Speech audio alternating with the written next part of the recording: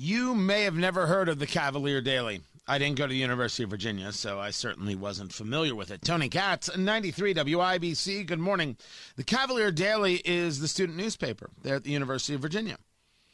And the editors of the Cavalier Daily have a very important editorial. Dangerous rhetoric is not entitled to a platform. Speech that threatens the lives of those on grounds, meaning in the university, is unjustifiable. I'm here to tell you that the students at the University of Virginia have told you that they are not prepared for the real world, that the University of Virginia does not prepare the children for the real world, and you should not hire them. Except, of course, that wouldn't be true of all the students. That couldn't be true of all the students, but it is true of the editorial board. It is true of those people who are going to get into journalism. You could actually feel the air quotes on every syllable. They write, the university is no stranger to contention surrounding the issue of free speech. Last year, a student was harassed after posting a sign on her lawn room door critiquing the university. Well, that's awful. This sparked a debate over free speech, which was reignited this fall when an event entitled In Defense of Mr. Jefferson received backlash for its attempts to glorify a known enslaver who exploited black labor to construct the university. He's talking about, or they're talking about, President Thomas Jefferson, third president of the United States. My gosh, that's the only thing he was? We don't even discuss the time period. We don't discuss what we can clearly call awful flaws. We don't discuss the greatness of the Declaration of Independence, of being a founding father, of engaging a system that creates a better society going down the road, which I would assume he had only wanted.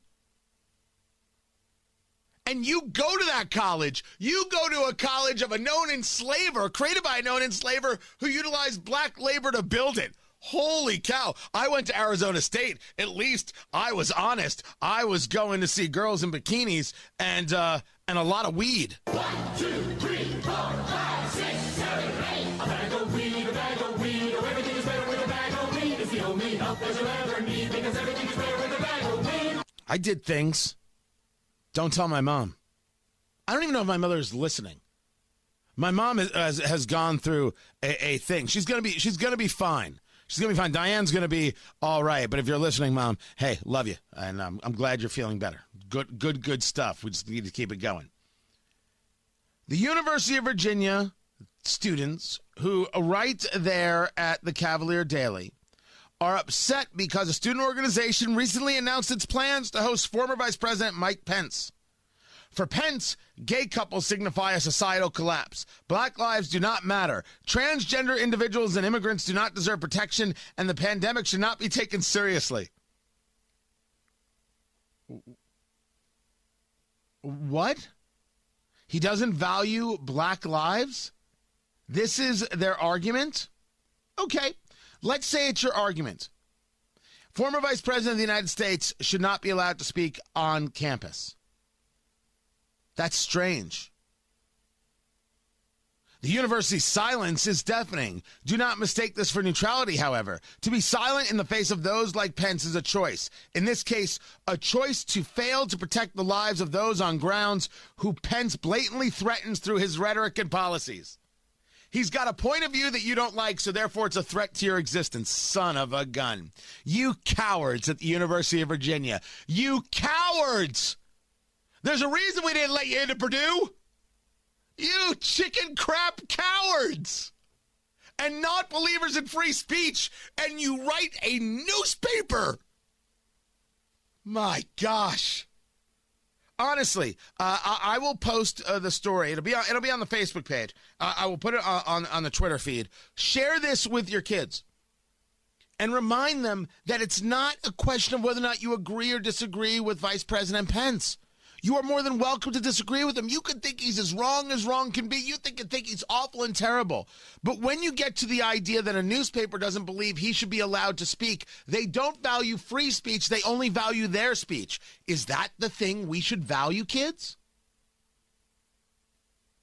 If we don't have free speech, we don't have free speech. And it's going to come for you one day. Oh, you should absolutely, absolutely be sharing this with your kids. These cowards at the University of Virginia, they're not standing up for anything. They're not good and they're not decent. They have not been taught the value and importance of free speech, yet they are allowed to continue to attend this university, and the university will steal their money. They went to a university founded by a slave owner, built by black labor, and don't believe in free speech. How many more things can these kids do wrong?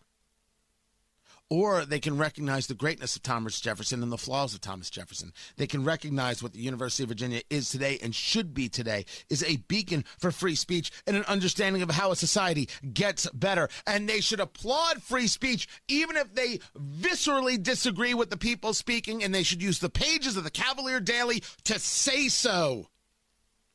But they don't do that because they're not journalists, because they don't believe in free speech, because they have no classical liberal education. They are frauds, parading as good, decent people when they're not.